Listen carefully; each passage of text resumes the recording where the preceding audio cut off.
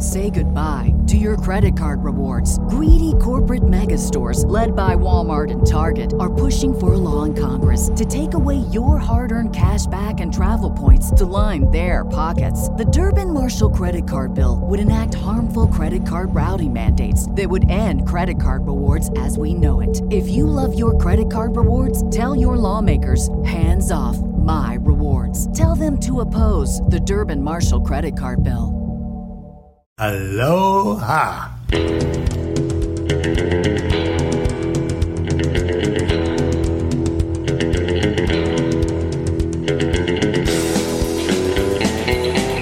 Hello and welcome. We're back from theballerlifestyle.com. It's the Baller Lifestyle Podcast. My name is Brian Beckner.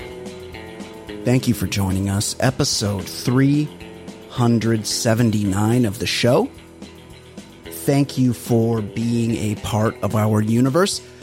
Just so you know, if you're listening and you are not a Red Circle subscriber, you're not subscribing to our premium content, you're only getting most of the show. You get about roughly first hour or so of the show, and then anything over that, you got to be a subscriber. And you'll also get the show with no commercials if you do that. So you can click the link in the show notes of the episode you're listening to right now.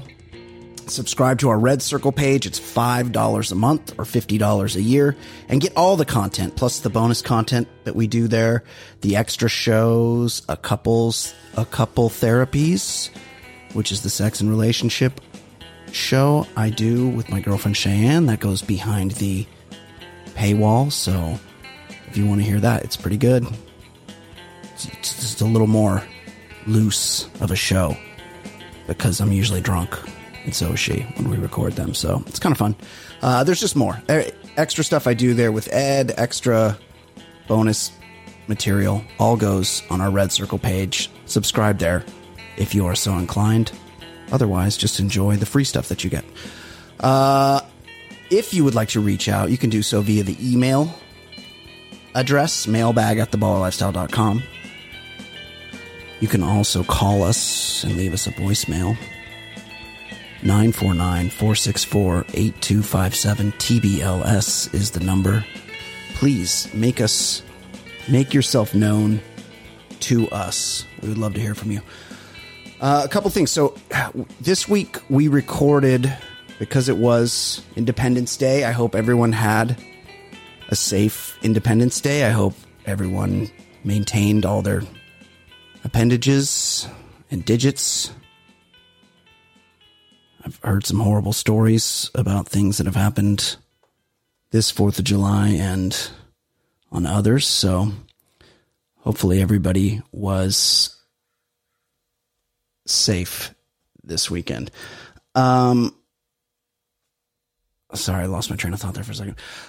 So we pre-recorded a show because Ed's on vacation. He's touring the southern United States with his family in a vehicle, a la Clark Griswold. So thoughts and prayers to Ed for being in a vehicle with children for long periods of time. Never easy, but good dad moment, good memories being made there. So we had our friend Caleb Wilson join us to record a review of the movie Independence Day for Independence Day. And Independence Day, much worse movie than I remembered. And I think I probably say something during the episode about how we were going through, we knew we had to bank some episodes. So I was like, hey, let's, what's free on the different streaming services right now. And there was a bunch of them. One of them was Scarface, which is a horrible movie. If you haven't seen it in a long time, you probably think it's cool. You're remembering it as a young person watching it. Watch it now. It's bad. But I was like, that would be a good movie to do. And so I looked at it and I was like, oh, what the fuck? It's like 2.5 hours long. Or I knew that. I knew it was a long movie. It might even be longer. And I was like, no, we can't do that. And then there were other good choices. I don't want to get everybody mad at me for the other ones we could have picked. But there were other options that we didn't choose. So instead, I decided, this one's on me. Some of these are not on me, like the time we did Armageddon. That one was on Ed Daly.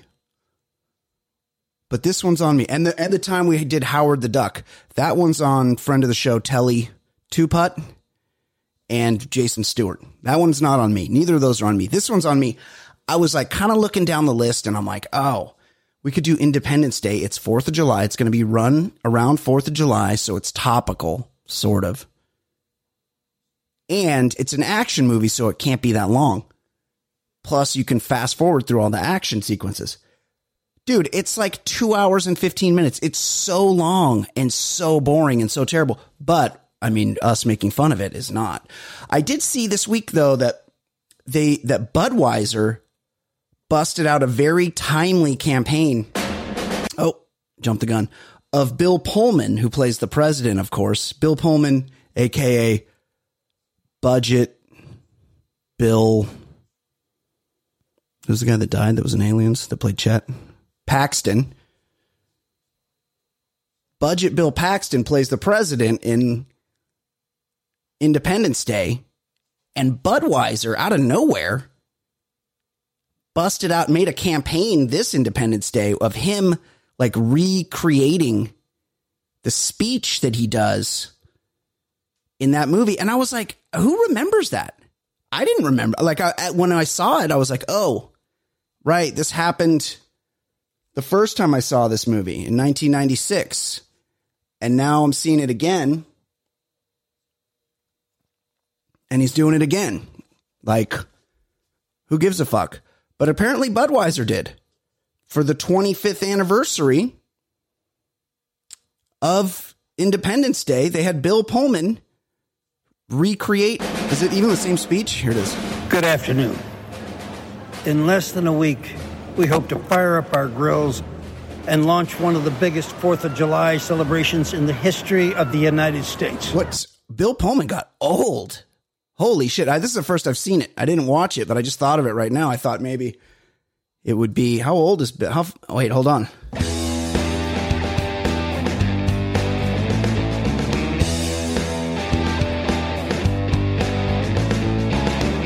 What's his age? I can't explain. He was young, back when he did that thing.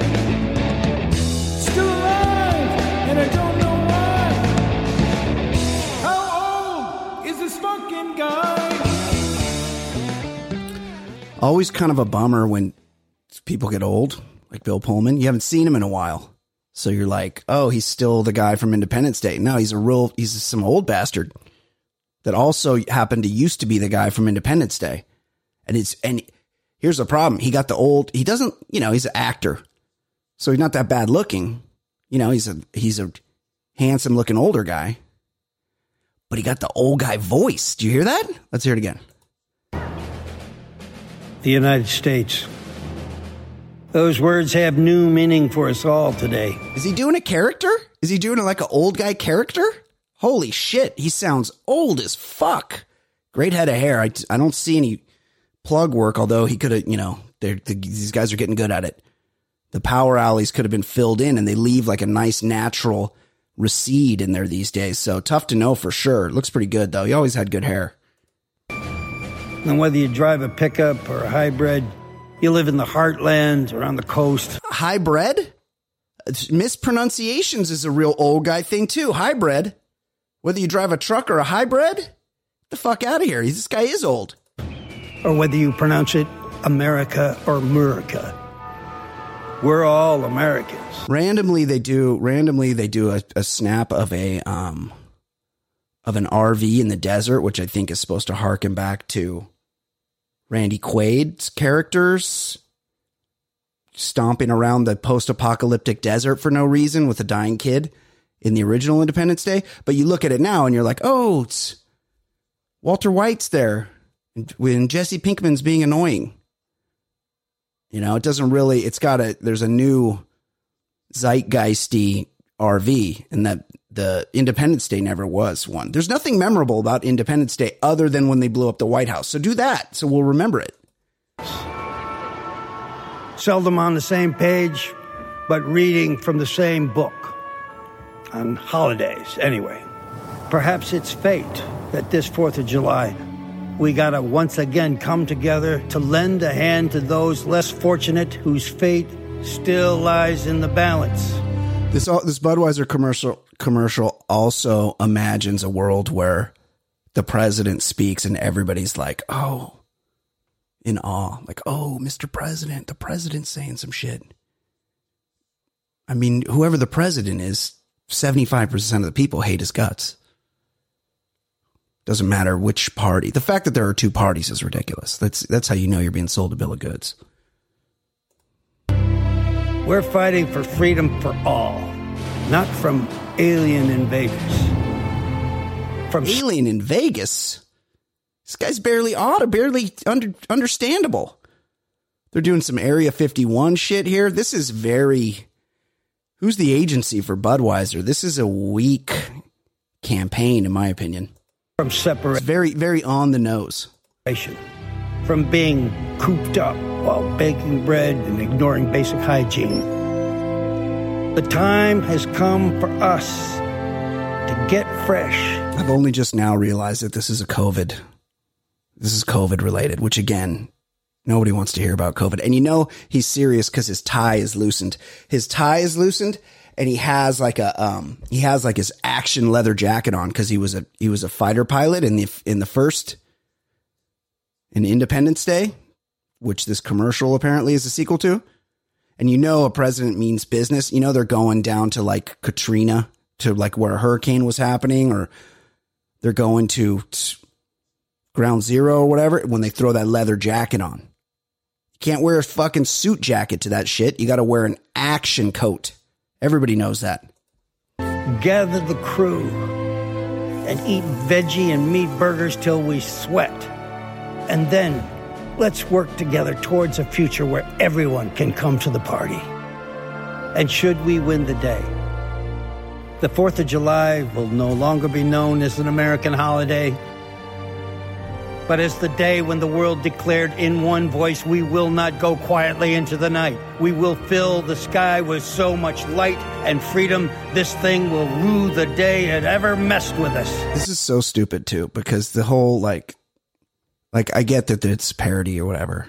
The whole, like, jingoistic thing where they're like, let's make the 4th of July not just an American holiday. Calm the fuck down. This is like when the NFL goes to London once a season, when they send the Jags and the Bengals to play in London, and England doesn't give a shit. Why should they give a shit? Like, why do we think we need to export American football? They don't care. The only people that go to the games are expats. Get the fuck out of here with it. And then everybody wears their jersey like not of the teams because nobody's a fan of any of the teams that go, at least not worldwide. And you know they want to put a franchise there like permanently in London or Mexico City. Get the fuck, it's enough, guys. It's enough. Football gives you brain damage. Everybody knows that. Together, we celebrate our Independence Day. Bill Pullman's also got veneer whistles. Sometimes when people get fake teeth, they're like shush, shush, shush, shush, shush, shush, through their teeth. I kind of do it because I busted my teeth when I was younger. I got some fake teeth in the front, and it's like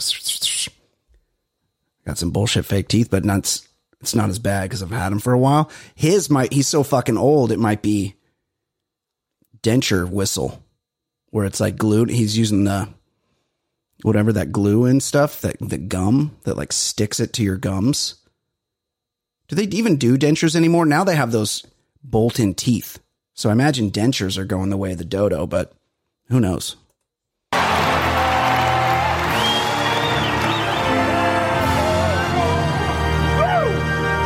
Imagine people going outside like in Times Square and shit to watch the president's speech. And also the lady that's guarding Area 51 has a tear streaming down her cheek. Like, am I supposed to be laughing? I don't even get it. Is this supposed to tug at my heartstrings? It's confusing.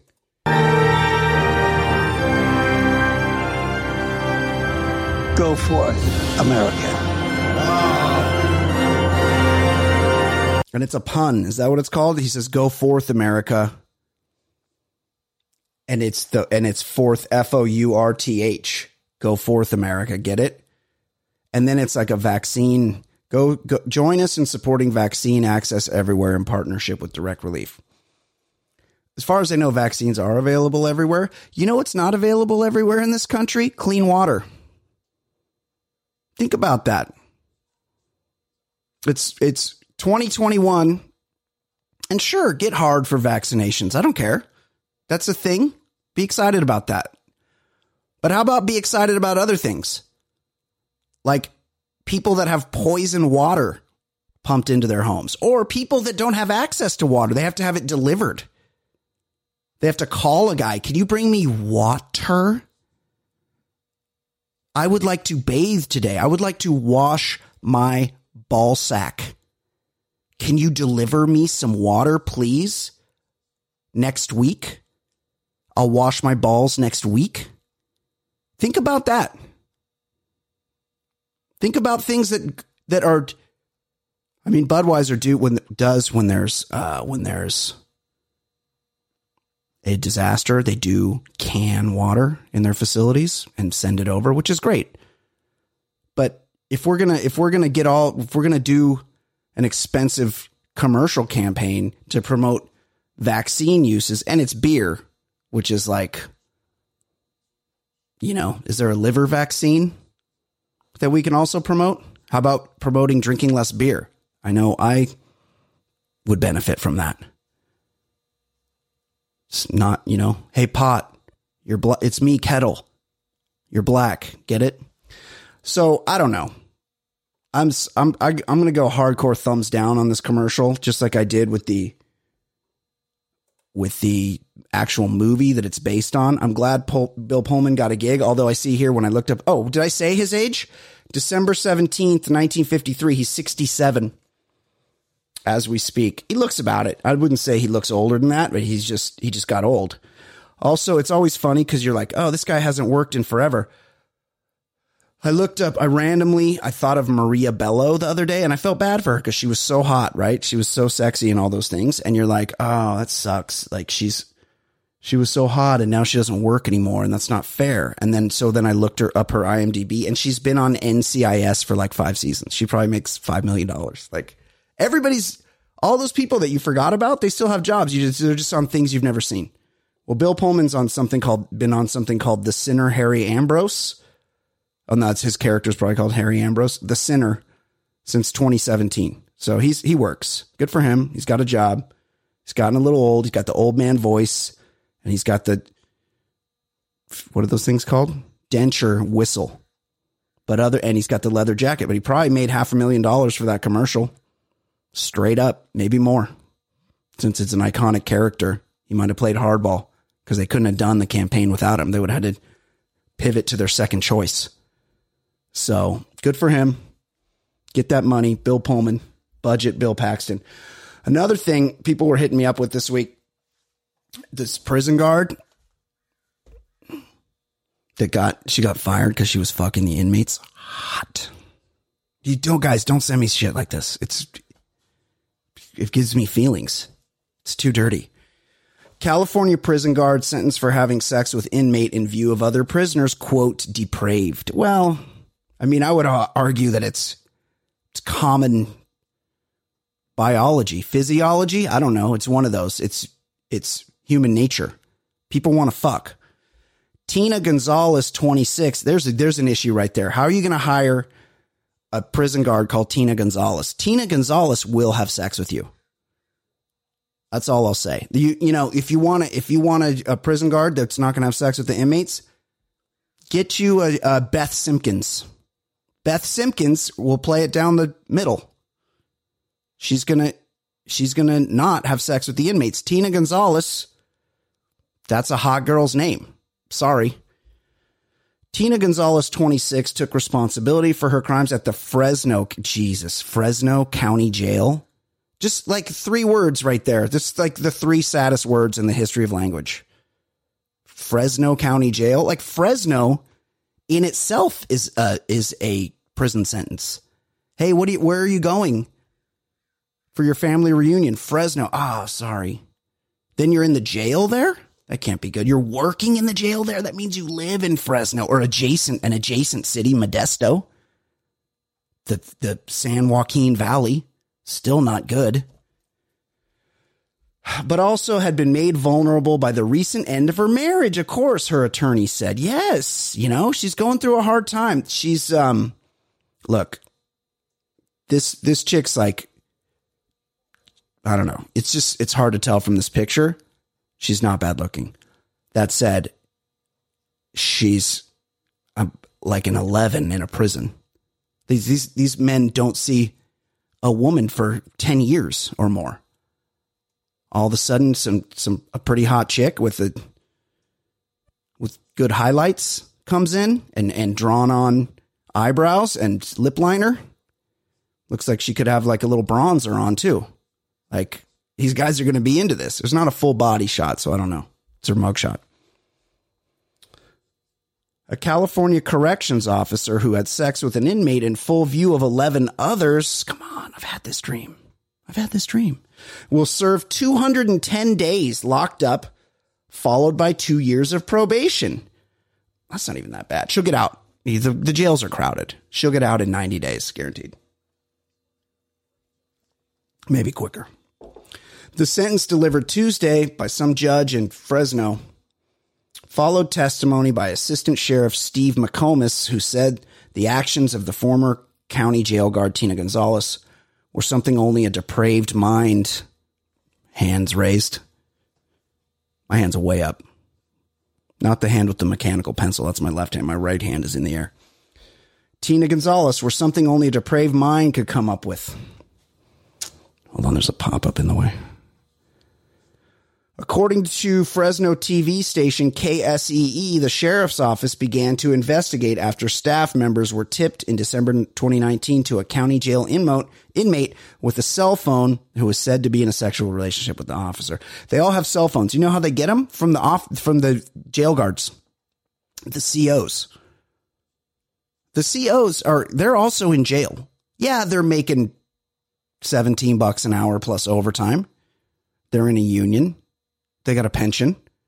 Sure. They're still in jail. Also, the job they could get is jail guard. Do you think they're that much different than the inmate? No. The answer is no. The sheriff's cell phone. A search of the inmate's cell turned up the phone, and Gonzalez quit the sheriff's office after being interviewed by detectives. Oh, yeah. She's like, I'm fucking out of here. Problem is, she's in Fresno. Hard to get out of Fresno. Gonzalez, 26, pleaded no contest. Pleaded or pled? It's pleaded. No contest to a felony count of sexual activity by a detention facility employee with a consenting confined adult. Again, that's like the name of the porno, right? This is a porno plot. Consenting confined adult. A felony count of possession of drugs or an alcoholic beverage in a jail facility. Yeah, you seen The Wire? Remember that one? Not D'Angelo.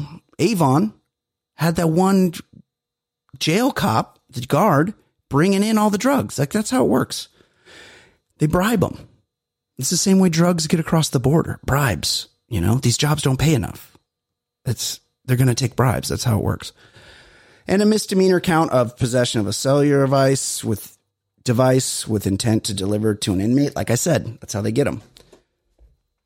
McComas elaborated on the allegations in court, saying an investigation showed not only that Gonzalez had sex with the inmate, but she also gave the inmate razors. Razor, a potential weapon behind bars, and told him when officers would inspect his cell. That's when they start passing shit around. I had a friend that was incarcerated in another country for an extended period of time. And he's an industrious dude. He was running the bookmaking operation in the jail, and the way that they would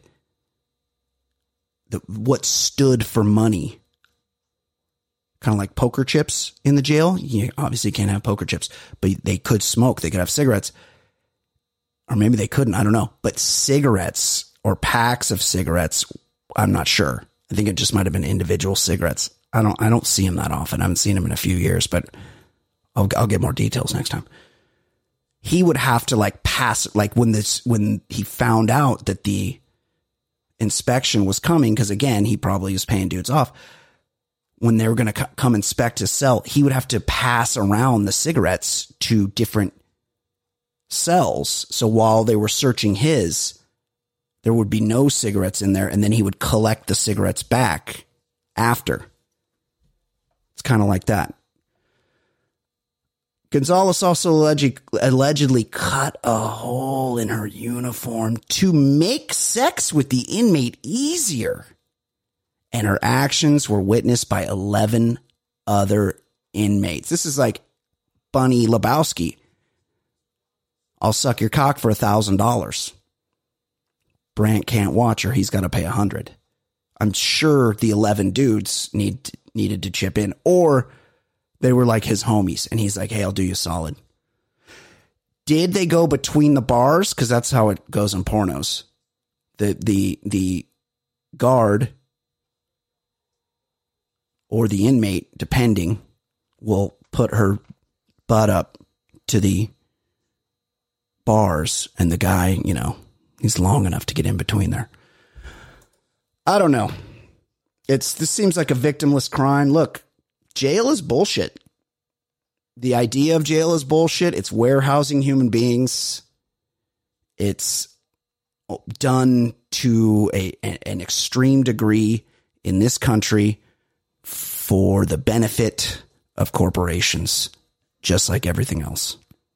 So, sure. Hey, there are people that should not intermingle with the regular populace. But there are also people that get into the system young. They're disadvantaged. And once you're in the system, it's hard as fuck to get out of the system. And before you know it, you're fucking a hot prison guard through the slit cut in the crotch of her Dickies uniform. Very hot. Victimless crime. Sorry for you, Tina. Hey, let's bang out some voicemails and then an email or two, and then you guys can listen to the movie review. Because I've talked so long here in the beginning. If you're not a Red Circle subscriber, you're not going to get the whole movie review, and that's just all there is to it. Just, you know, pay that $5 and then you get the whole thing. All right, let's do some voicemails.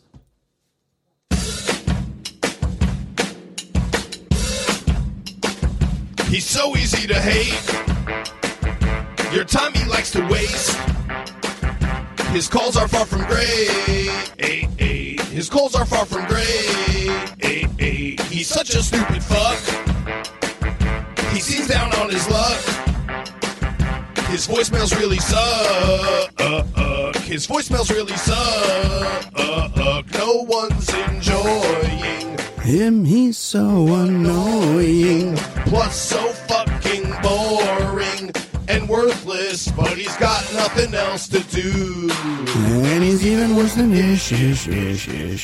What's up with my man Ish? Ish got bullied away from the show. Also, somebody that used to be on the show, Ish was a fan of, so maybe he's like holding it down for her like a bitch, like a few other bitches that used to listen to the show.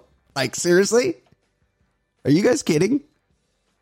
You're gonna leave me a negative iTunes review and then say you're not gonna listen to the show anymore because you heard an unsubstantiated rumor about the host of the show? You're a bitch.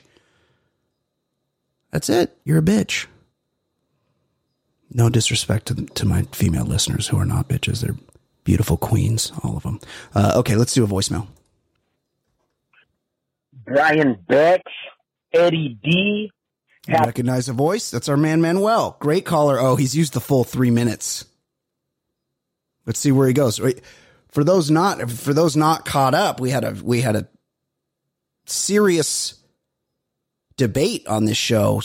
Well, not really a debate. It's only a debate for Manuel. Manuel hates Chipotle.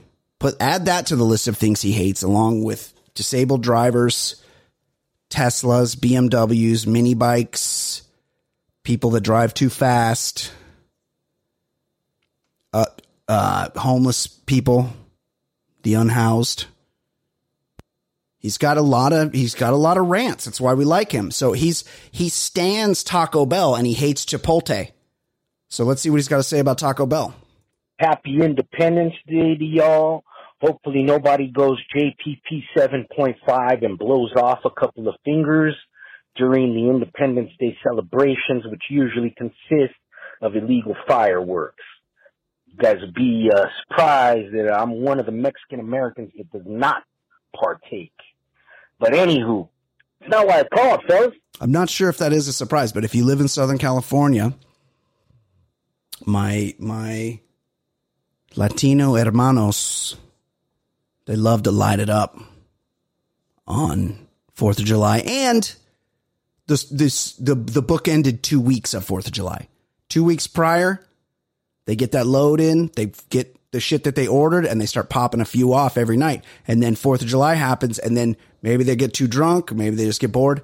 They still got some shit left over for the couple weeks after that, and they light that shit off, usually in the wee hours, I've noticed. In the couple 2 weeks after 4th of July. I called because, once again, man, as you guys were talking on the old Taco Bell and versus Chipotle, and yes, Taco Bell is good, all right? I don't want to hear another word of it. So anyway. Taco Bell is not good. I'm sorry.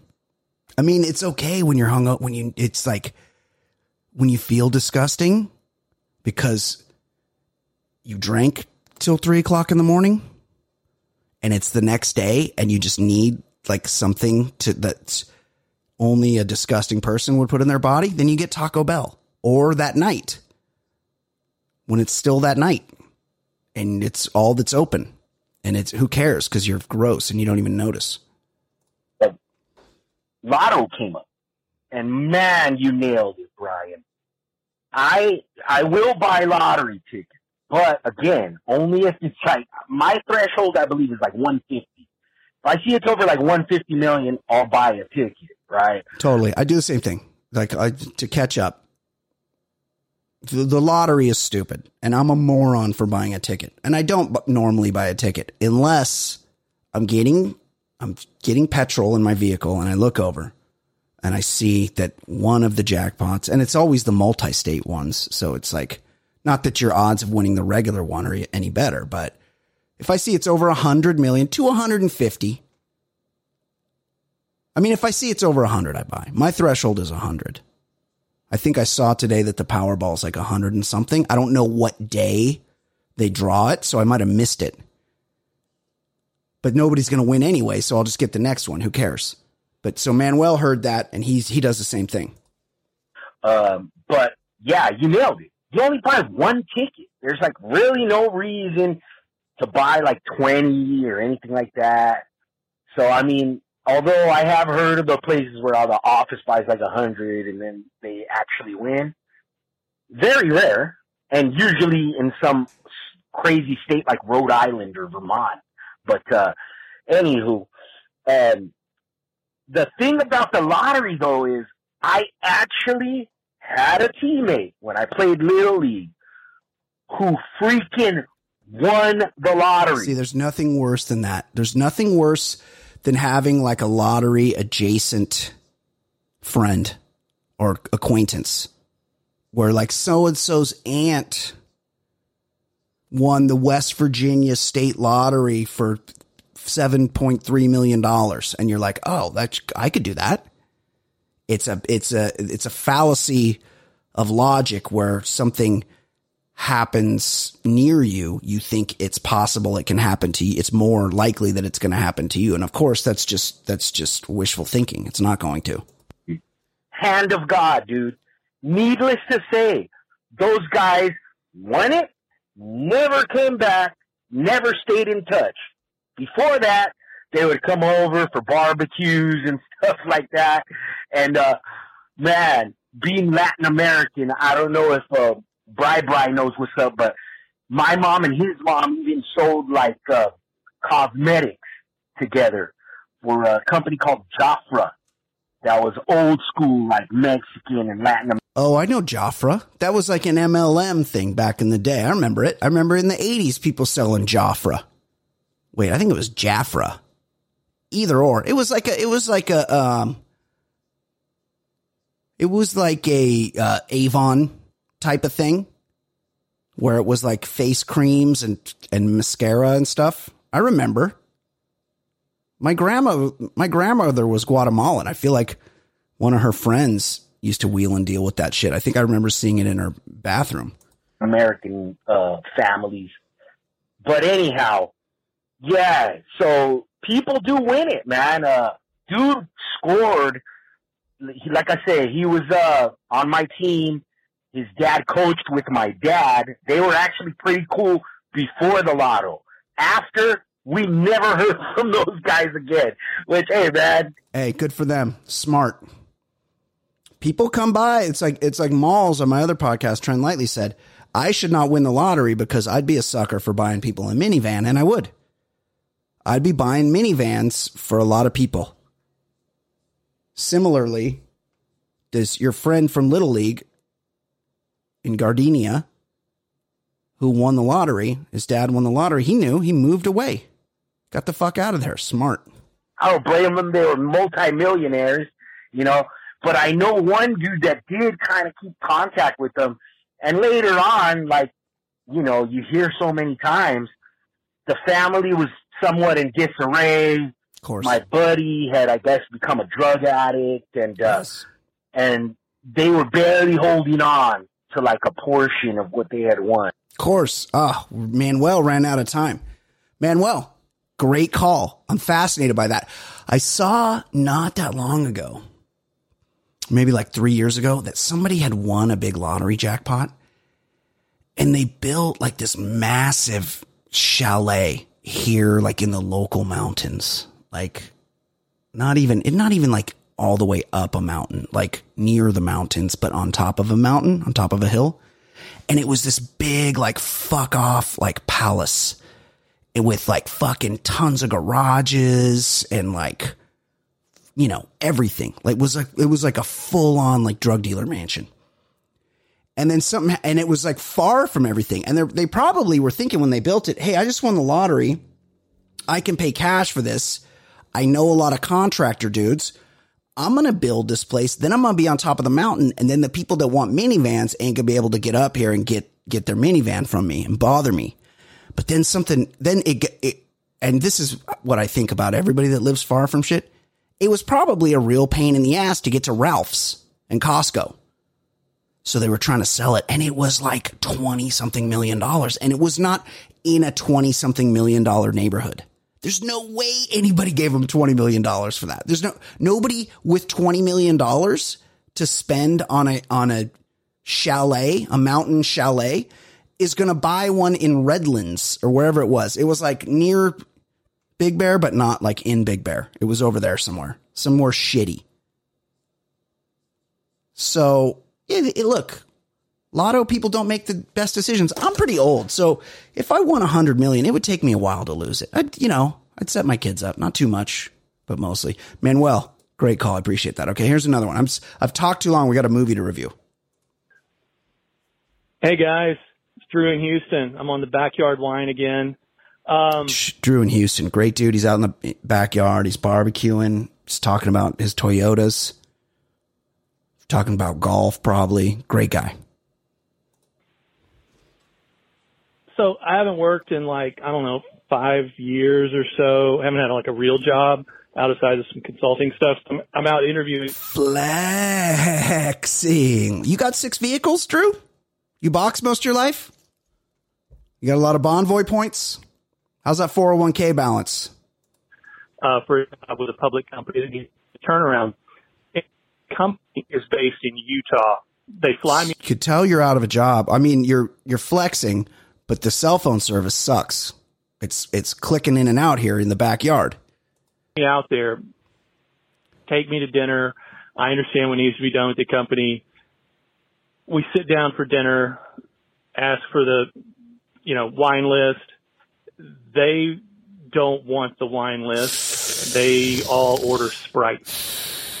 And at that point, I knew this is it. I cannot work with these people. I don't know how people live in Utah, and I don't understand that culture, but it's a bad culture fit for me. Sure. Anyway, on to my neighbor across the street is a pill mill doc, and also pedals. I like how you just dropped that. He's a pill mill doc. Anyway, amazing. Exotic cars. I get home this afternoon and 5 cops out in front of his house. He's being roughed up by a carjacker. And it's kind of like, I think this might be insurance fraud because there's no weapons involved. I mean, I'm just letting you know that even in the nicest parts of Houston is gangster as fuck. So anyway, I miss you guys.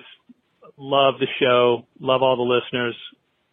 Absolutely the best. Anyway, I'll talk to y'all soon. Goodbye. You miss us. We're here every week. I do 3 shows. This one here with Ed, so you don't have to miss him. But you got me on 3 different podcasts, plus 2 stereos a week. You can't miss us. I'll tell you what happened there. That's a follow home sitch. If somebody owns a jewelry store and they drive a flashy ass car, or they don't even need to drive a flashy ass car. It could be like a C-class Benz. There's gonna be people that wait outside the jewelry store because they know you're either going to a bank. See, that kind of business, a lot of times you go into a shop like that and you're like, hey, I want to get my wife these diamond earrings that she's going to lose and like not even be bummed about for Christmas. And they're like $1,500. And the jewelry shop, and no shade to this guy, this is the smart play. The jewelry shop guy will be like, yeah, these will be $1,500. And he'll go, and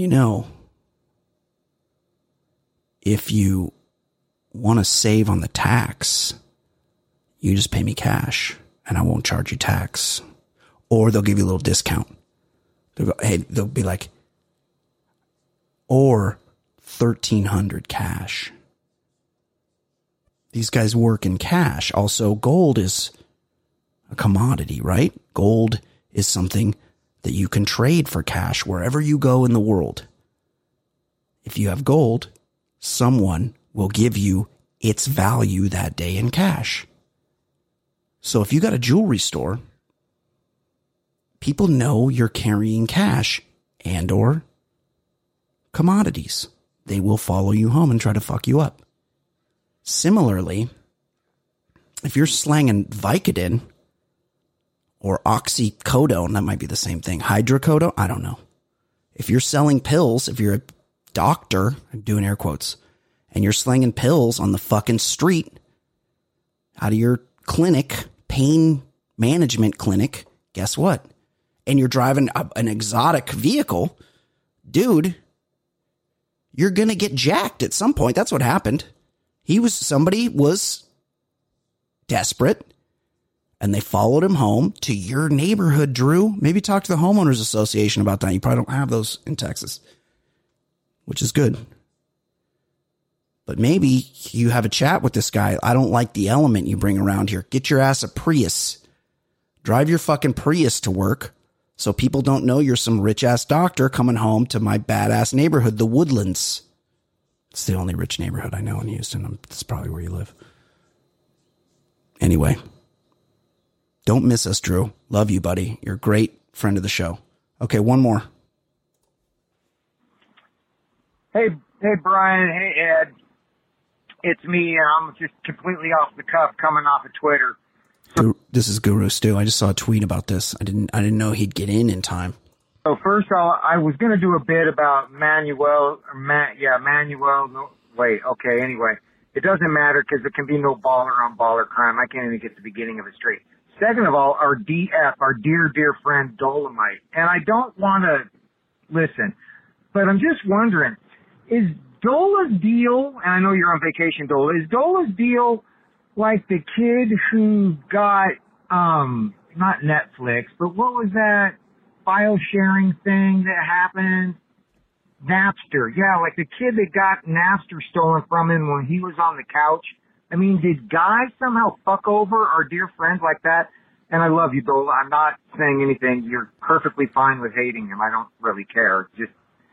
I'm just curious. But I'll be honest, guys. I'm completely lost on this, but I love Stu. Here you go. So yeah, I went out with that 50 millionaire because her husband decided to go crazy and do whatever he wanted, which I totally get.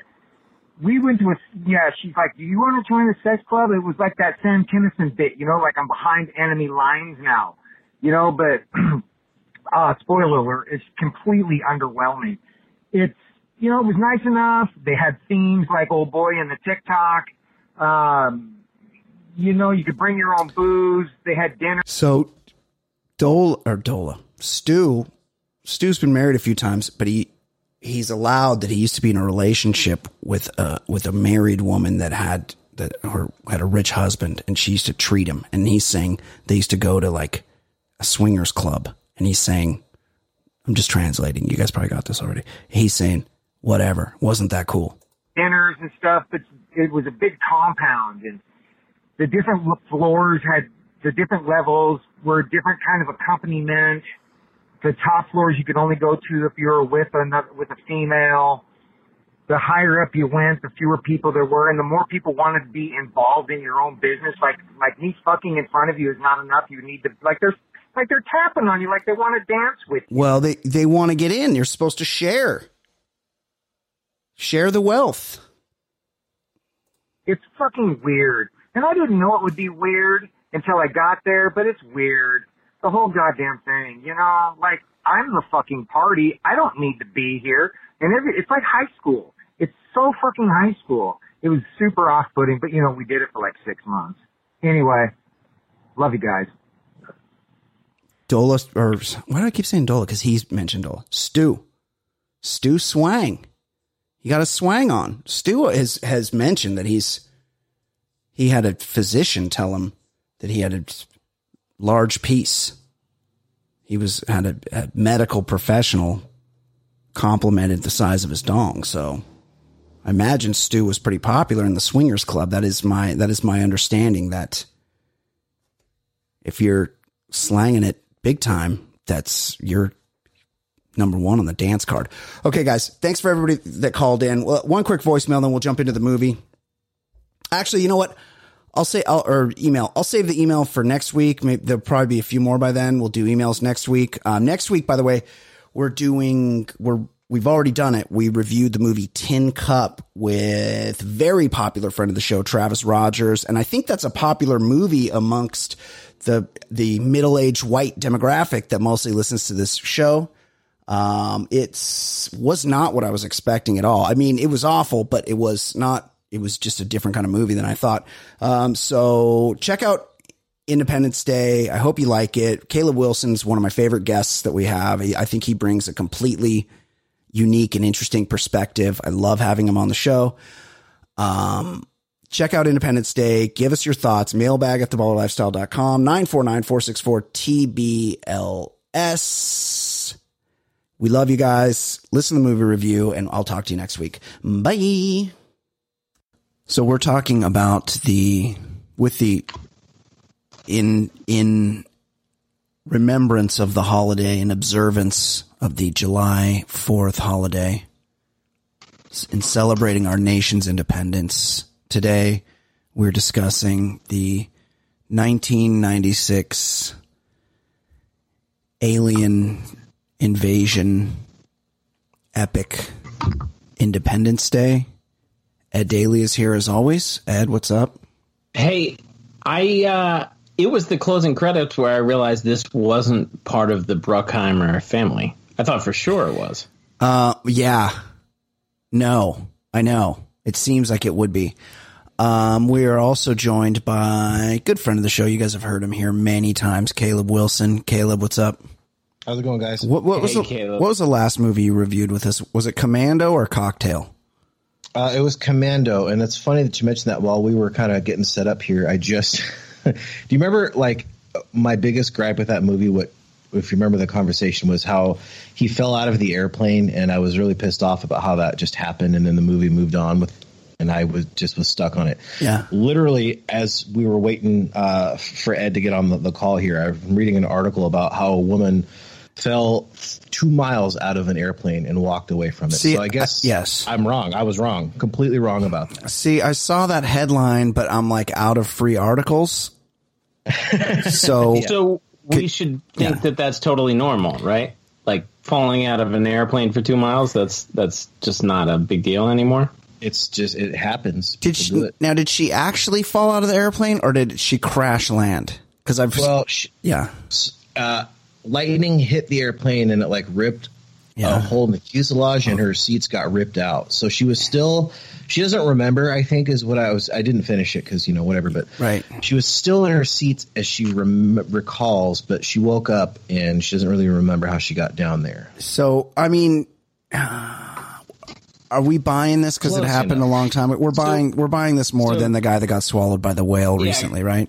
Caleb, we just talked about, I mean, there's so many stories just documenting the guy who got swallowed by the whale. Are we supposed to believe all this, or we're just taking people for their word now? It's just funny to me that like how many people believe that guy. Like, oh yeah, dude, my sister totally saw it. That's such a fucking bullshit answer. Like, we believe that this guy got swallowed by a whale, but like for years, people in the cities have been saying actually cops are like beating the shit out of us. And you know what I mean? I'm like, but they took a test. They took a test. They're professionals. Right. What are they supposed to do? They can't just not beat the fuck out of people in the street. It's a hard job. Okay.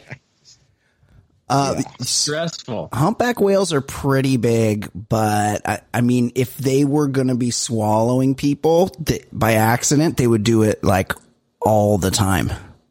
Yeah, that's never happened before in history, but that's just like something that like somebody in like 7th grade would say to like try and sound cool in front of a girl. You know what I mean?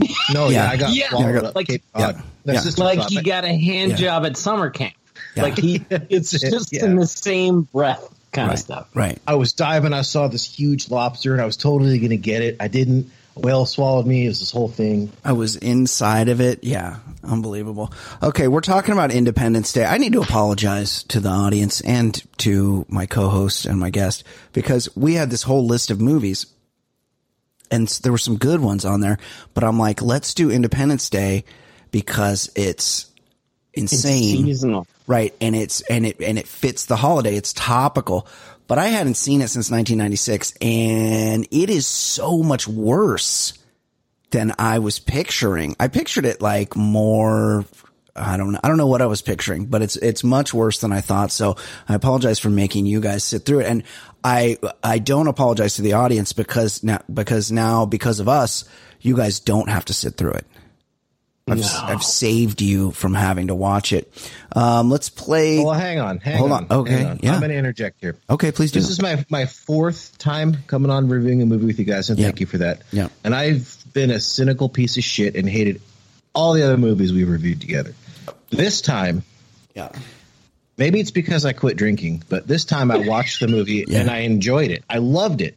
I haven't seen I saw this like you guys. The last time I'd seen it, I was like that summer in theaters or whatever. I was like summer after I finished 3rd grade or whatever. Yeah. And I thought it was great, but I just never really like watched it since, right? Because why would you? But I watched it and I was like, oh shit, this actually kicks ass. It's funny. It's funny because all the movies that you've reviewed with us before, you claim to have hated, but I specifically recall every time you came on, you're like, I just finished watching it for the 5th time, so I should be ready to.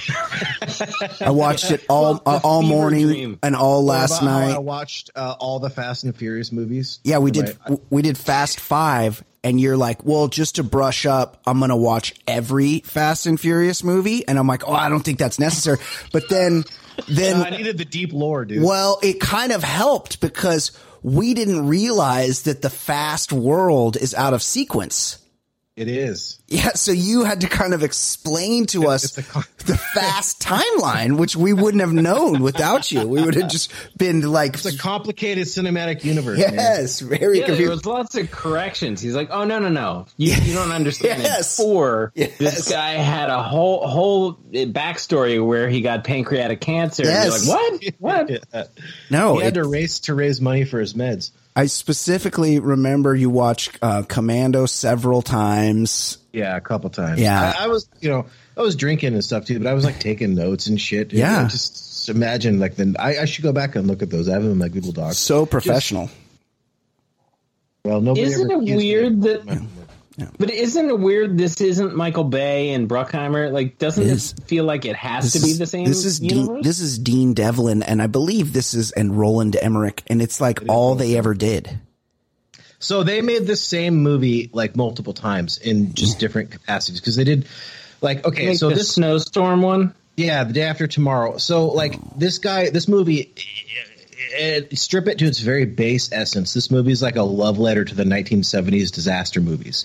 That's what they were trying to do instead of like an alien type movie. And that's why it's interesting. That's actually how this movie got its name, Independence Day, because Tim Burton was doing Mars Attacks. And he's like, well, we got to get this movie out before that, because if there's a parody that comes out right before this, no one's going to take this seriously. Yeah. So instead they shot for the release date of summer, Independence Day, and that they actually had Independence Day as a working title, and they're like, oh, we'll come up with something better later, and they just didn't. So, because it is so, to me, it's this. So this is well before 9/11, and it's like, we as Americans, not me, but I'm just putting myself in that group. We love to fucking jerk off to the military. We're like, oh, the military makes me so hard. And back, in 1996, the Cold War was over. The military rocked. We were still all about that. We loved the military, and we had nobody to fight. Our friends Saudi Arabia hadn't knocked down 2 of our buildings in New York City yet, so there were no bad guys left. But we still had to have the most badass military. So we're like, let's fucking blow up outer space people, because that's how we know we're the most bad motherfuckers in the world. And that's why you could never make this movie today. No. Like, it just would not work. I think that there's like baked into movies for the last 20 years. Well, maybe since 9/11, post 9/11, especially post 2016, there's like this cynicism, and I would even, at the risk of getting crucified for this, saying like performative wokeness, like baked into a lot of even like mega blockbuster movies like this. This movie, why I liked it is it's stupid as fuck, but it doesn't apologize for what it is, and it trusts the audience with like trope after trope after stereotype, just to let you, like, suspension of disbelief is on. And it's funny too, because it's one of those movies that of course relies on special effects. It's just the script is stupid, the story's dumb, but it's just like, get to the next special effect. And the thing is, it was so badass when it came out, and now the CGI is so bad. It was such a big deal. Hey, we're about to see the White House blown up and this and that. And that was weird. Controversial at the time. Yes, it was. Yeah, it's weird how about almost exactly 5 years later, we saw something for real get destroyed, like a major. That's what it is. Yes. Like that, the big scene where they're destroying like all the major metro areas of the world. It's like 5 minutes of like destruction and death of like CGI porn. Yeah, well, it's not. So here's the thing about that, though. It's not necessarily all CGI. This was like one of the last movies to really make like real models, like the White House mini sets. Yeah, and they actually blew up a couple of like mock White Houses or whatever, to get that kind of look. I mean, it's corny, and they mixed it with CGI certainly, but I don't know. It's like you just don't see that anymore. So I kind of admired it in that like hokiness, but like I don't know, like you can't now that. Not to use 9/11 as just like the North Star for this entire episode, but like now that Western audiences, Americans in particular, have seen what buildings collapsing and destruction like that looks like on a massive scale, you watch this again and it's like, Jesus, dude, like that can't happen. Like you can't make a movie like that. Like you can't have 5 minutes of major metro areas getting like decked and then just be like, fuck yeah, that's so fucking sweet. You just can't do it anymore. So right, because it's too possible. And now it's dark. Yeah. It's like, oh no, that could really happen, because this is this is kind of it kind of is terrorism, right? These are foreign enemies, and they don't, other than the fact that we never learn what their objective is, I guess, to steal our natural resources. Because there is, it's vaguely explained. Yeah. So here's another thing: if you, the listener at home, would like to know more about the Independence Day lore, you have two options. You can watch the director's cut, and you can also watch the 2016 sequel, Independence Day Resurgence. Neither are very good. I mean, the director's cut, the original script for this was so bad, it's remarkable that they got the movie that they did out of it. Like the original script had like an extra 45 minutes of Randy Quaid and his family. I mean, that's really like what it was. Like the worst, most stupid, unnecessary part. Randy Quaid, like, he's an albatross around the neck of this fucking script. Like, just awful. There's not really any his point. real life transformation is pretty cool. Like watching his scenes and then knowing where he is in 2021 is very interesting. But it is. I didn't pick up on that until today. I was like, I wonder what these actors are up to, and I was kind of checking them out online in their Twitters and stuff, and I saw Randy Quaid. I was like, oh my god. Oh yeah. He's up to it. Yeah, he's doing great. He's off the deep end. He's just getting into character now. He is. Yeah. But it's insane that there's a director's cut where there's more Randy Quaid, because there's really no point in having him in the movie until the very end. The absolute end, when he, spoiler alert, when he, kamikazes into the ship or whatever. Yeah. And like, I think when they finally got the script done, they were just like, okay, we have a good 40 minutes of fat that we can chew off of this one guy who really he does like the Han Solo thing in A New Hope, where he comes back and saves the day, but it's Randy Quaid and he's drunk, and it's just truly remarkably bad. It's really bad. And there's a lot of these in this movie. In 1996, Randy Quaid was a good actor. But he was the draw, like Bill Pullman, even Will Smith. It was like whatever. Eric Jr., none of those guys mattered. But he's ostensibly horrible in this movie. His performance is terrible. And I realized like all the guys are kind of hamming it up, because there's a scene where Jeff Goldblum gets drunk, and Jeff Goldblum is a fantastic actor. And I'm watching him and I'm like, oh my God, he's being so bad. And you can't help but think they're like, what the fuck? I'm getting a paycheck. Nobody's going to remember I was in this. Judd Hirsch is doing like this over the top Jew. He's doing like Jackie Mason. Jew face. Yes. It's so bad. And Bill Pullman, I mean, he's kind of a lightweight anyway, but they give him all the monologues and they're just horrible. I mean, it's just corny. There's no good performances. Here, let me play the trailer and then we can get into it a little more. Sounds good.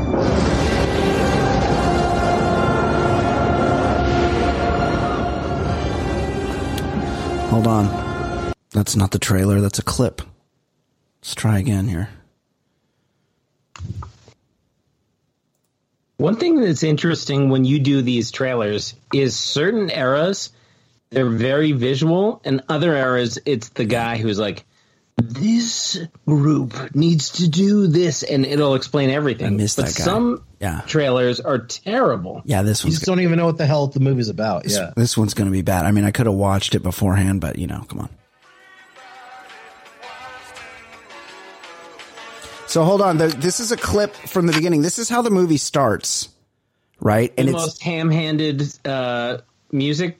Yeah, except I love that song. Fuck you guys. In the movie, no, but of course they're gonna play everything. I mean, yes, it appeared in the movie Real Genius. Yes, and I get it, but like this is a movie about the end of the world, and the first thing you hear is that song. Well, there's a lot. If you guys want to get into it as we go over the script, there's a lot of little subtle references like that we can. Oh, I want those. I want all this. So in the movie, it's REM. It's the end of the world, and in the trailer, it's Tears for Fears. Everybody wants to rule the world.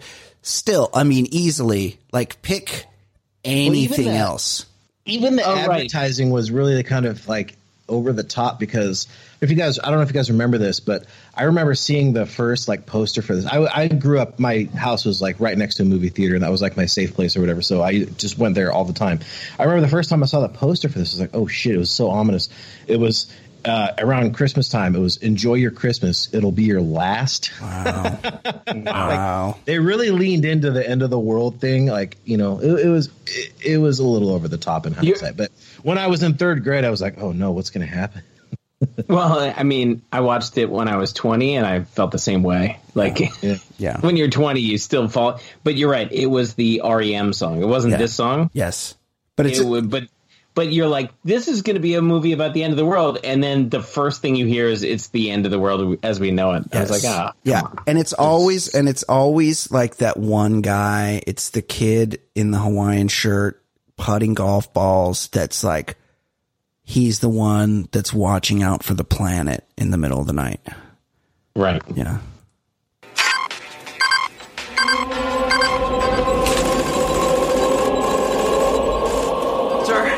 I think you should listen to this. This better not be another damn Russian spy job. Boys from air traffic res say the skies are clear. It's the real thing. A radio signal from another world.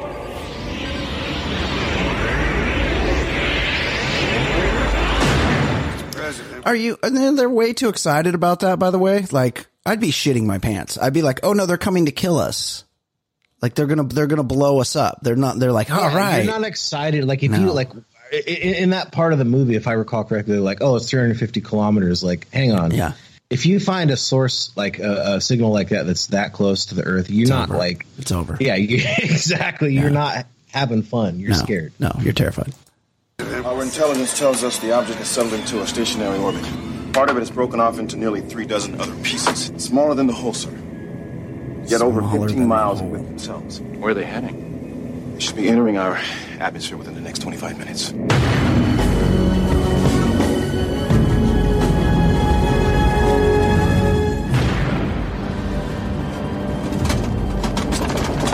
Earthquake? Let's just get there as quickly as possible. What's the rush, huh? Think we'll get to Washington and won't be there? It is confirmed. The unexplained phenomenon is headed for Moscow. It's like in chess. First, they're positioning their pieces, using this one signal to synchronize their efforts. And then what? Checkmate. I really don't think they flew 90 billion light years to start a fight. We gotta stop them! They're gonna kill us all! Oh, God, I hope they bring back Elvis!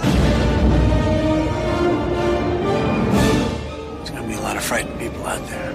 Yeah, I'm one of them.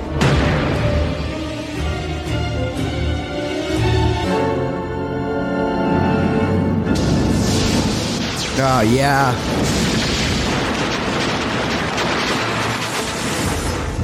They lasered the fucking White House, the Capitol building. Oh, yeah. They got lasers. How come they never got some shit we've never seen before? It's always lasers.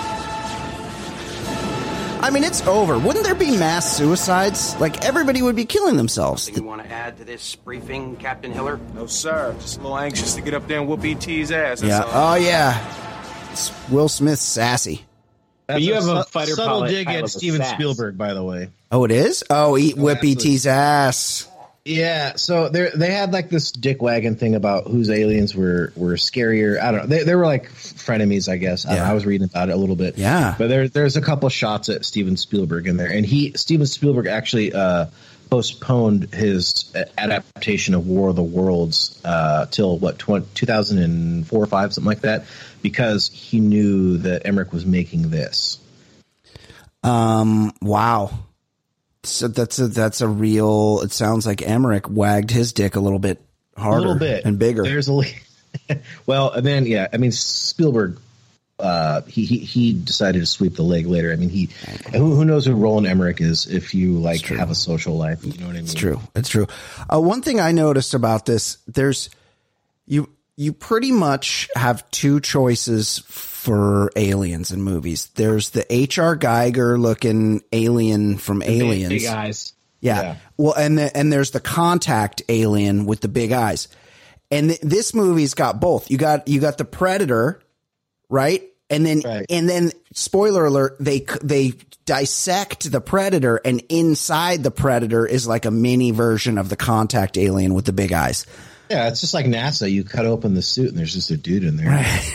Oh, that's a good point. Yeah. He's wearing a suit, but it's like, there's not a lot of creativity. Like you spend all this money making this, groundbreaking movie, and you still have the contact alien inside of the Predator. It's like, come up with something. At least E.T. was in the 80s. They didn't have great special effects, but at least, you never saw an alien that really looked like E.T., although I guess he's kind of close to the contact one. What else? So to me, the whole thing, it's like so casual. They're like, oh fuck, there's a unidentified thing, and it's like just right behind the moon, which is like barely off the coast. It's like right there. You know what's weird is, so the beginning of the movie, it's that these aliens have shown up, these UFOs, these giant things hovering over cities, and you're not sure what to make of them, but then it becomes more and more ominous. But it's weird that almost in recent weeks, we've gotten like a data dump of they're like, yeah, there's some UFOs, and there's like a collective shrug from everybody. It's like, you know what? We've been through bigger fucking problems. We've got so much shit on Earth right now. Like we've had people just internally destroying everything we thought was going on in our world and our country. It's weird. And I was never super fascinated with UFOs and aliens, but I think 1996 me would have cared much more about the news that has come out recently. Nobody cares. Yeah. Nobody cares about the fact that they're like, also there are UFOs. Now. Yeah. There's enough shit going on. Like I see Jeff Bezos talking about flying to the moon with somebody who paid $28 million to do it. And to me, like, that's the outer space shit that aggravates me. Like, so they're UFOs. Like, what's worse than him? Does it bother you guys at all that the world's richest people are all spending their extra money to try and find ways to get the fuck off this planet? At all? Yeah. Does that bother you? It does. To me, like, all of that just weighs much heavier on me than, like, the fact that there could be some sort of UFO or some alien come to Earth. To me, like we stare at the news every day, and we see specifically Bezos and Elon Musk types, and that's like the crazier thing to me. Like I've not cared whatsoever about former military people being like, oh yeah, we saw UFOs, and like we have no idea what it is or where it came from. It's just weird. People used to give a shit about that stuff, and we don't now. I mean, some people do. To me, it feels like misdirection. Like if they were really, this fucking tic-tac object, we can't figure out what it is. They're not sharing that with the masses unless they want you to not be paying attention to whatever the fuck else they're doing. Oh, absolutely. I just think that so I don't know if you guys know this about me, but I've been like a psychotic UFO guy for my whole life. No, absolutely not that I believe in necessarily. I've loved all that stuff my whole life. Yeah. I believe it's aliens. You have to show me some pretty remarkable evidence for that. But I just think that whatever they're doing, whether it's some sort of Lockheed Martin Deathworks bullshit that they're doing or not, I just think that we have everybody in the world has a really good camera in their pocket now, so they kind of have to like admit that there's something. Right. So I think what's going to happen in this report that's coming out, there's some like, don't know what it is, and that's that. And all these like guys with ponytails and body types like California raisins like me are going to be really upset when the government doesn't actually tell us anything. Oh yeah, they're definitely not. Like the aliens that visit don't just exclusively hang out near military Navy vessels.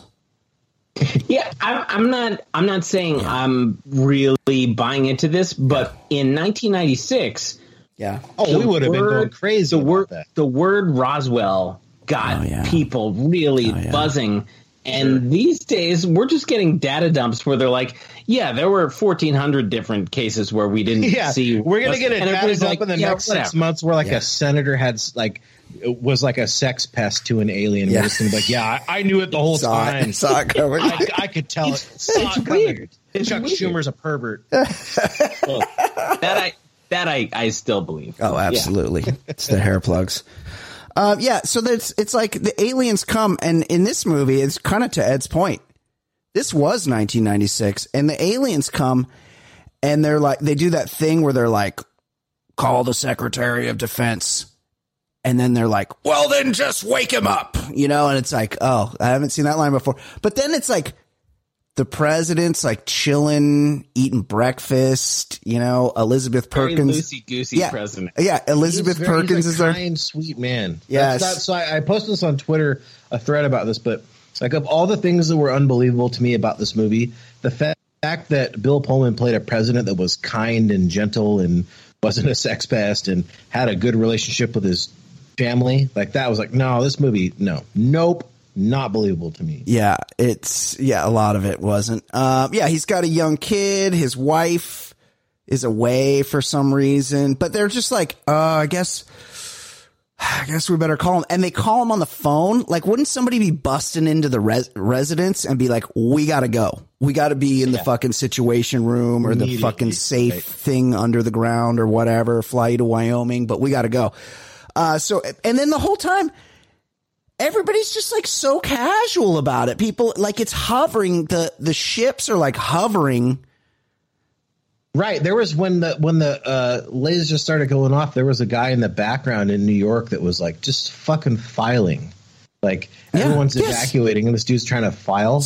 That is what just cucked. That guy is cucked. Totally cucked. Harvey Fierstein is driving his Taurus in Manhattan and he wants I was surprised. He's calling his therapist. He played a kind of over the top guy. Yeah, It was weird to me. Like Harvey Fierstein, I think of subtleties.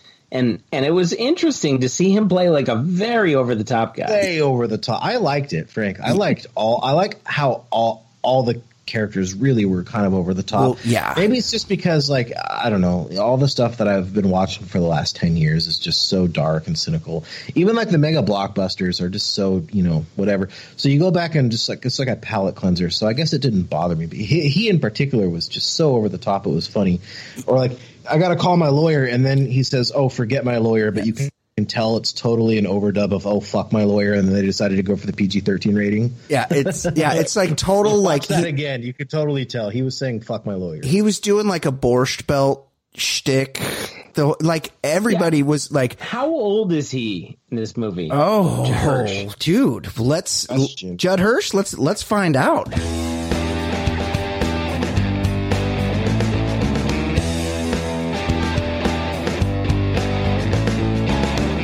What's his age? I can't explain.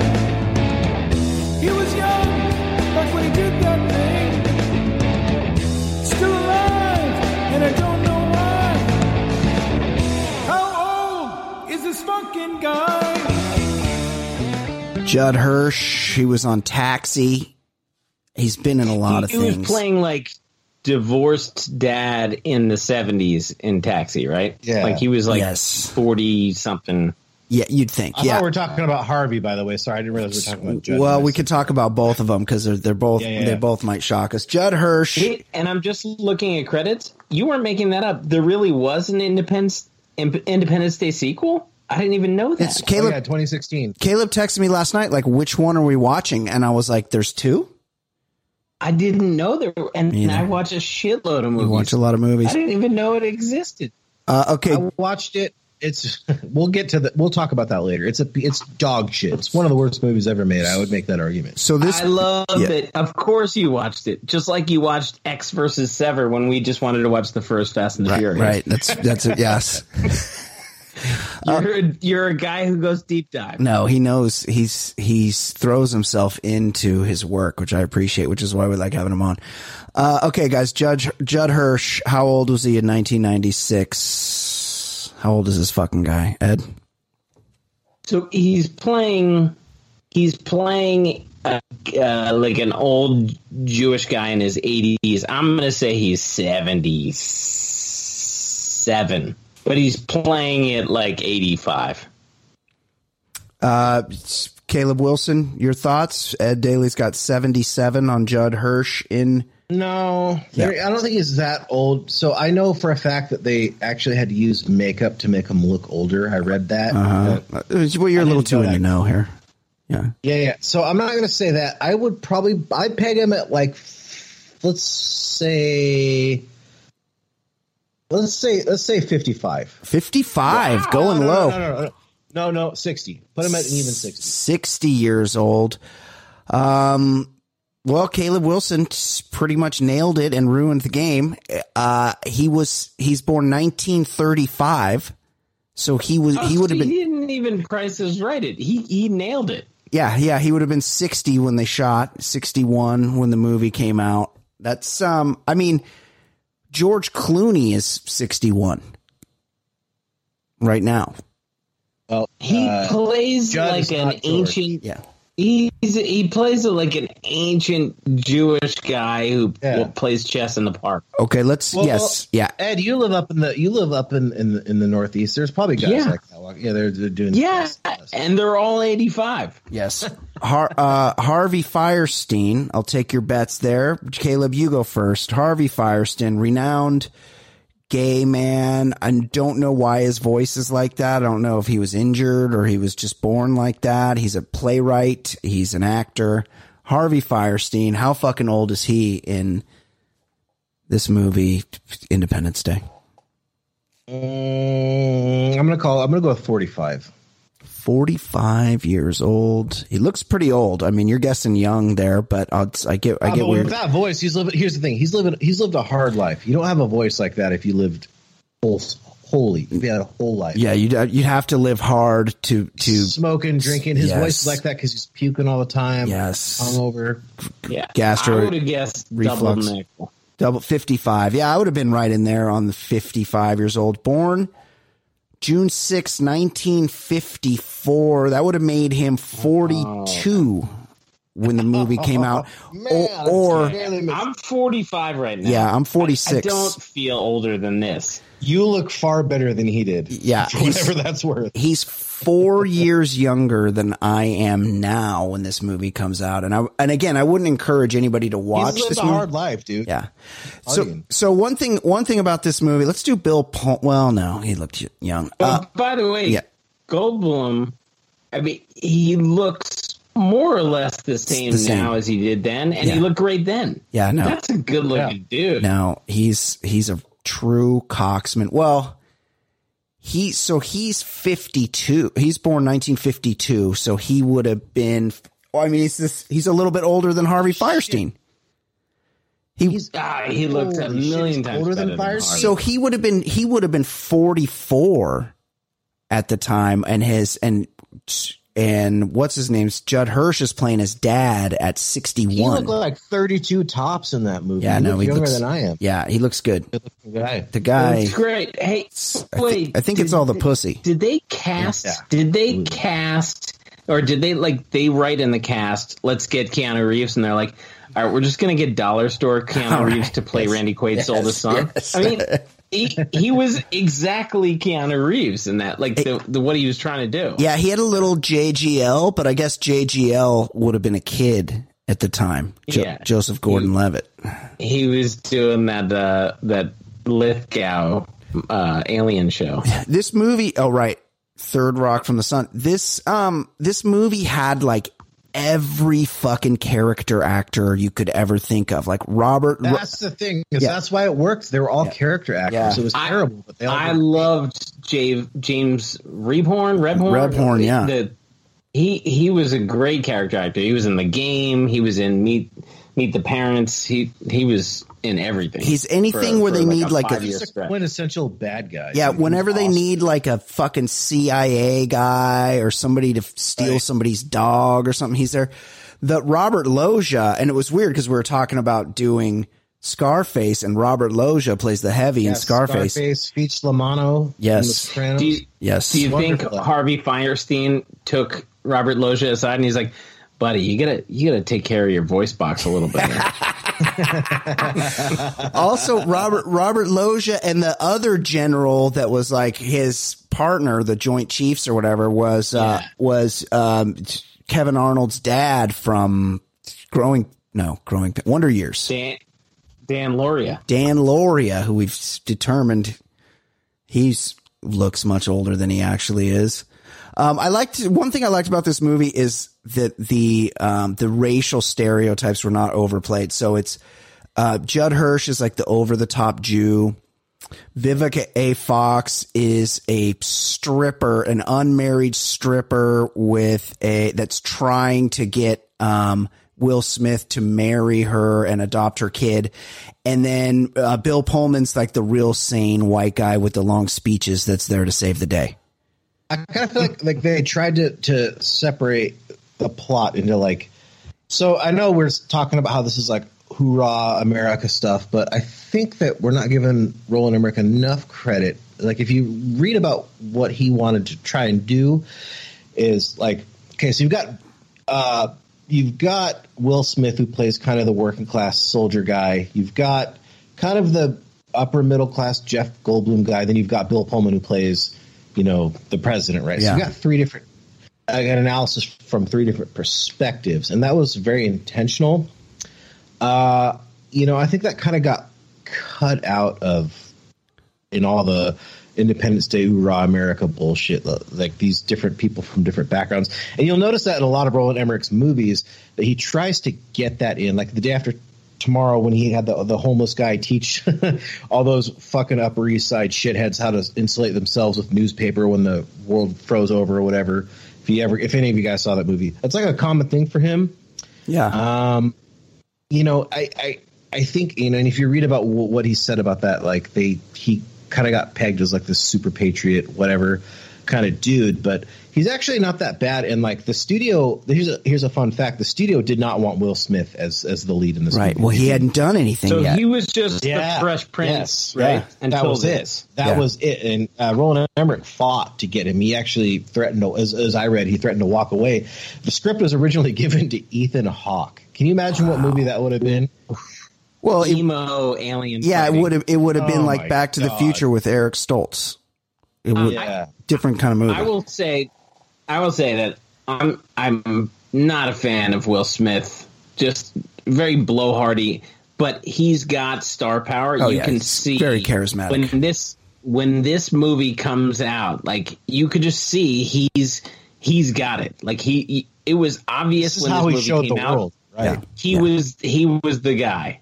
Yeah. And it's not that I've ever really liked him and anything, but like it showed that he was clearly the next, at the time, $20 million a movie kind of guy. He was clearly that. Oh, totally. Well, that and like if you're going to do like a movie that's all about stereotypes, tropes, and like quips and like memeable lines, I guess, for lack of a better term, what better guy to get than Will Smith? Like Roland Emmerich actually was right on the money about that. Will Smith was the guy for a corny ass one-liner zinger movie for sure. That's what made it work. Oh, totally. And it was borne out because I think until like a couple years ago, Will Smith was not in a movie that wasn't a massive hit. Like everything he ever did turned to gold until like recently. Yeah, he went in on the DC cinematic universe, and now everything's right. Which is funny because a little fact: he actually turned down the sequel of this to be in Suicide Squad. Oh, really? Oh, I remember hearing about that. Yeah. Yep. I forgot my favorite character actor portrayal in this movie. The president's chief of staff is played by Robert Pine.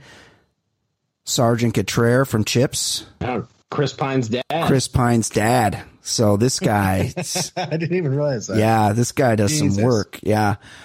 Something I thought was interesting where they're like, all right, the aliens are here. They're fucking hovering over Chicago and New Orleans and LA. And I don't know. We don't know what they're up to, but they're communicate. They've determined that they're communicating with each other, whatever. They're planning something. And they're like, what are we going to do? 50% of the military is off for the holiday. Yeah. What? So the aliens we're paying attention to vacation schedules. We give fucking half the military the day off on the 4th of July? It seems like we need to be on high alert. Nothing from the Tet Offensive? Yes, exactly. That's right. And when we first meet Will Smith and Vivica Fox, they do the move where they walk out of the house and they're picking up the paper and they don't notice the biggest thing in the history of time hovering over their city? They're like looking at the paper and they do the double take. Like, what? Yeah. What? Hey, Brian, I got to ask. Yeah. Okay. Housing prices are a thing that's constantly just vexing me. Where the fuck do they live in that movie? Because where does a soldier and a stripper, where can they afford to live in that area where they can overlook the city on a hill like that? Does that place even exist? That doesn't exist. So he references it a whole bunch of times. He's like, I got to get to El Toro. El Toro was a Marine base about like 16 miles to my left. Yeah. It's, and it closed down right about this time, and they tried to make it into an airport, but eventually the politicians got in, and it's like been a boondoggle ever since, but it's like houses now. So it could have been like they lived in like the Inland Empire, like Corona, Riverside area. And then, cause he's like, I got to get to El Toro. So they made it seem like a drive, but the hill part of it was kind of confusing because there's nowhere like that around there. I Googled it and someone said Glendale. I don't know enough about the area, but somebody said Glendale. I don't know what that. Yeah, it could be. That's like 50 miles away though. But yeah, he makes the whole time. He's like, got to get to El Toro. Then they blow up El Toro, and I might have passed out for a little while because I didn't.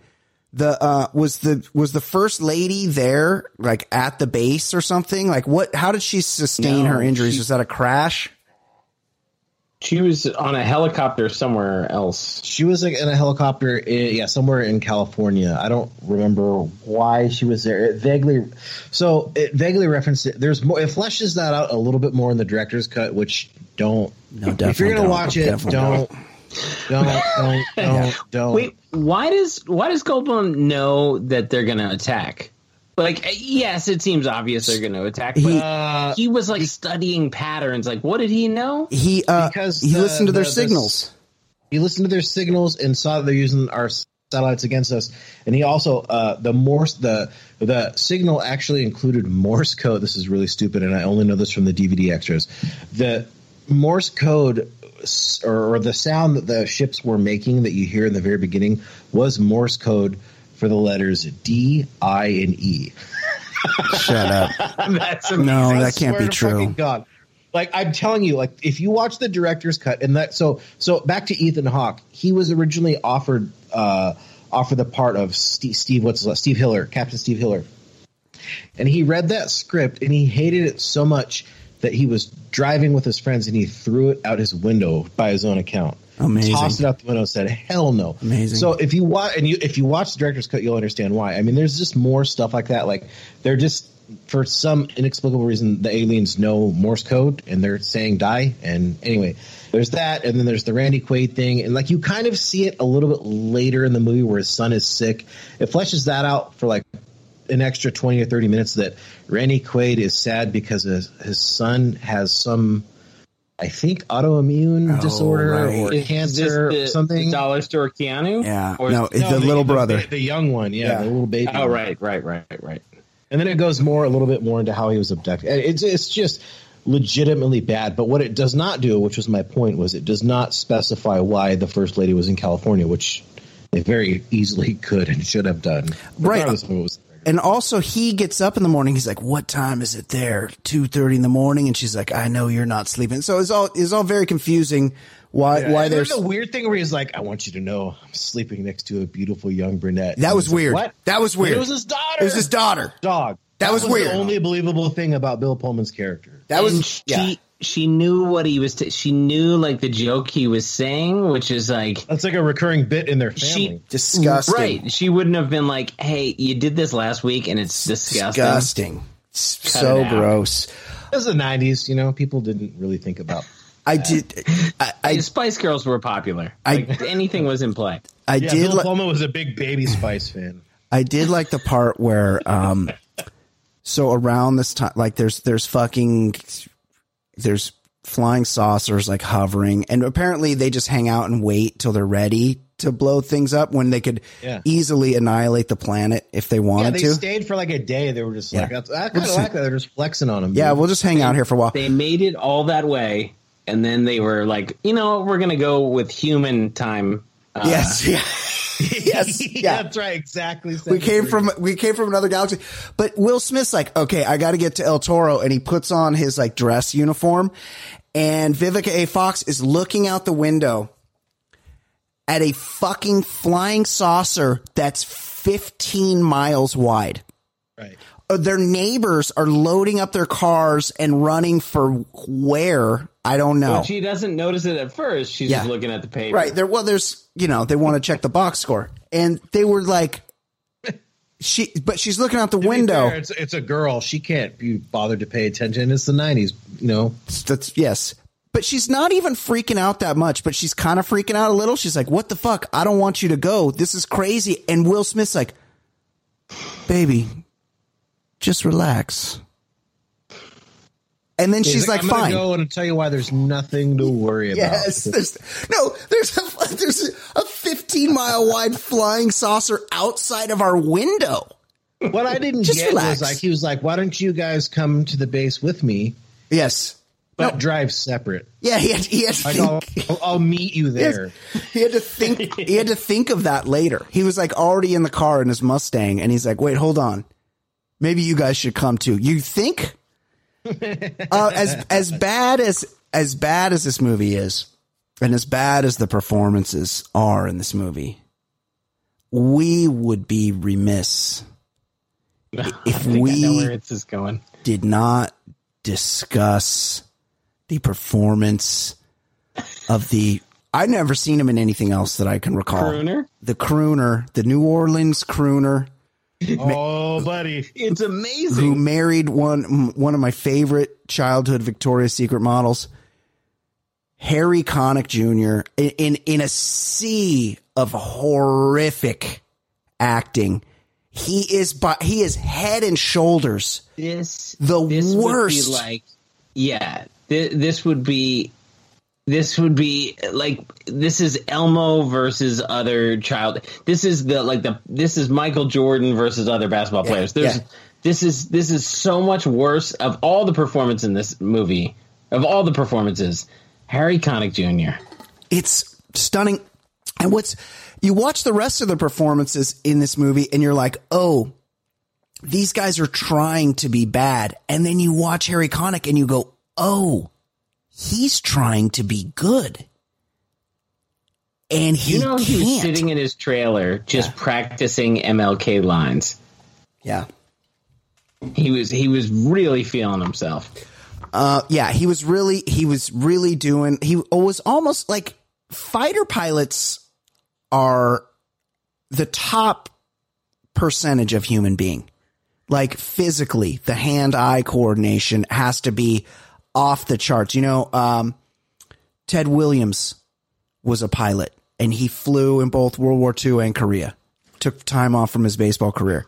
And they said part of the reason he was such a good hitter was what made him such a good pilot is his vision was just so much better than the average person. He had like 20/12 vision or something.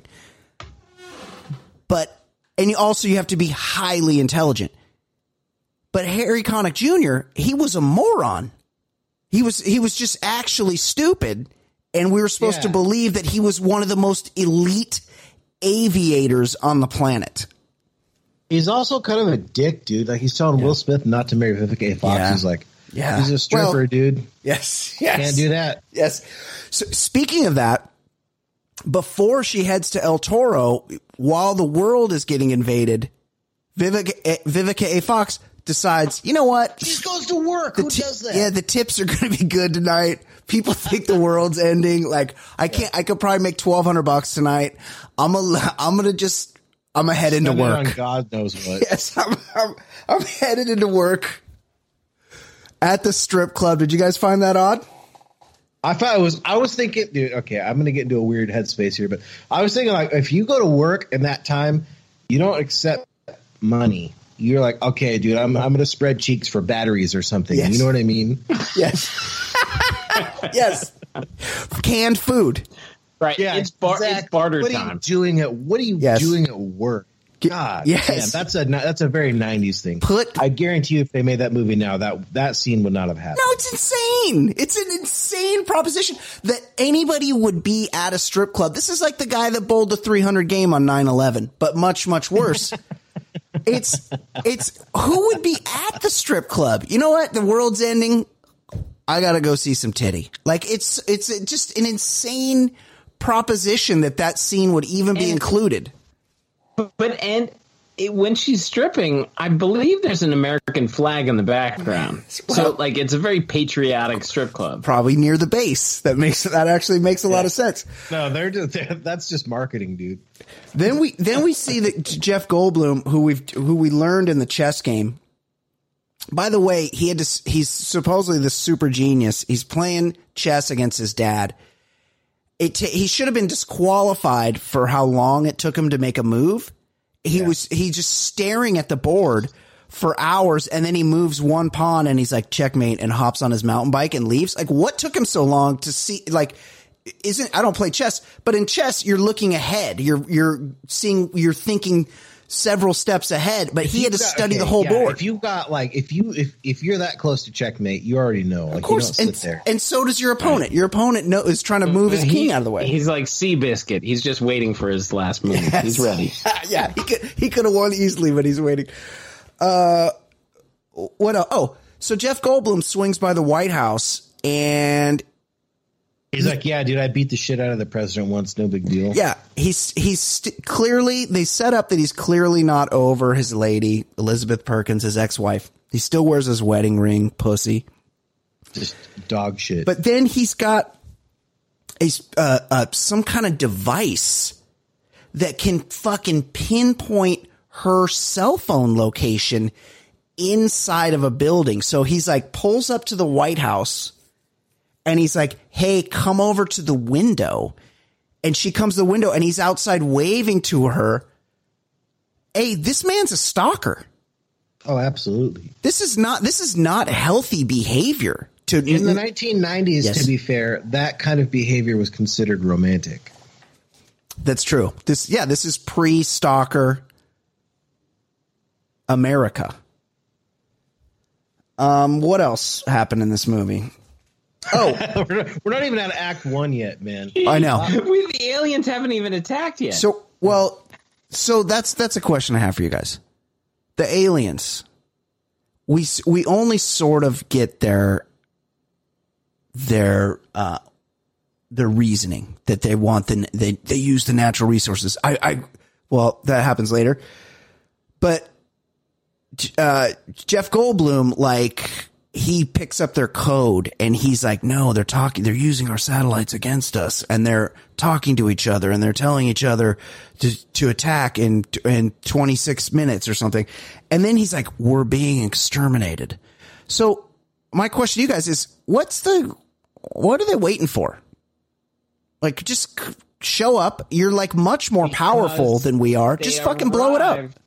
They arrived on July 2nd. All right. And they're like, you know what? If we're going to make an entrance, we're going to specifically worry about the United States arbitrary date for their Independence Day. Right. That's the reason. We don't care about the rest of the world. Yes. We're just specifically, we've arrived at this planet, but we can tell the United States is number one, and we're going to wait till their day.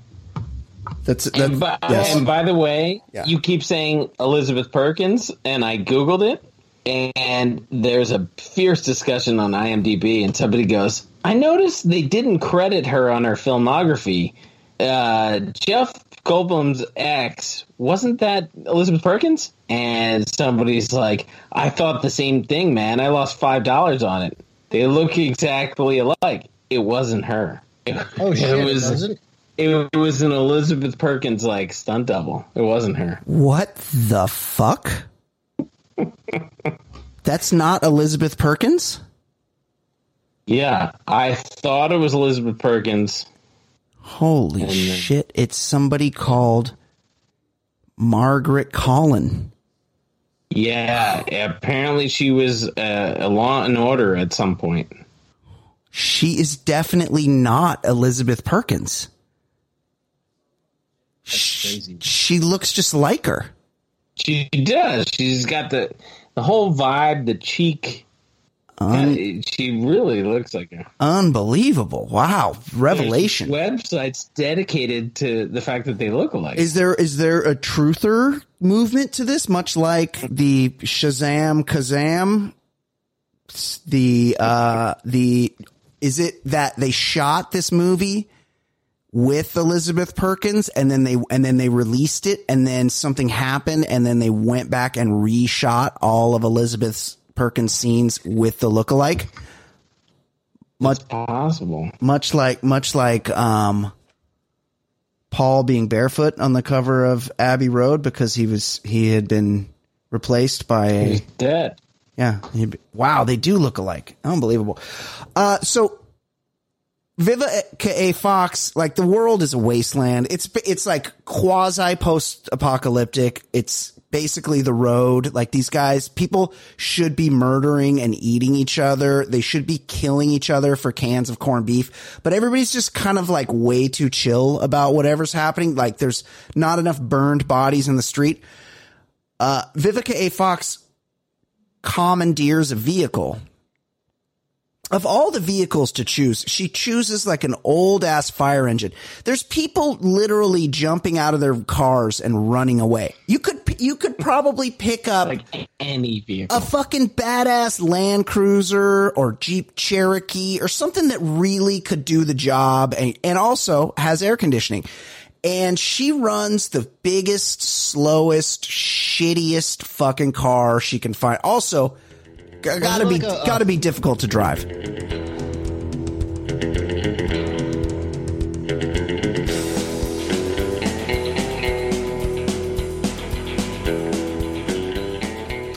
Hey fam, there's still a lot more of this episode to hear, but it's only available to our bonus content subscribers. Click the link in the show notes or go to theballerlifestyle.com and subscribe so you never miss a minute of the show.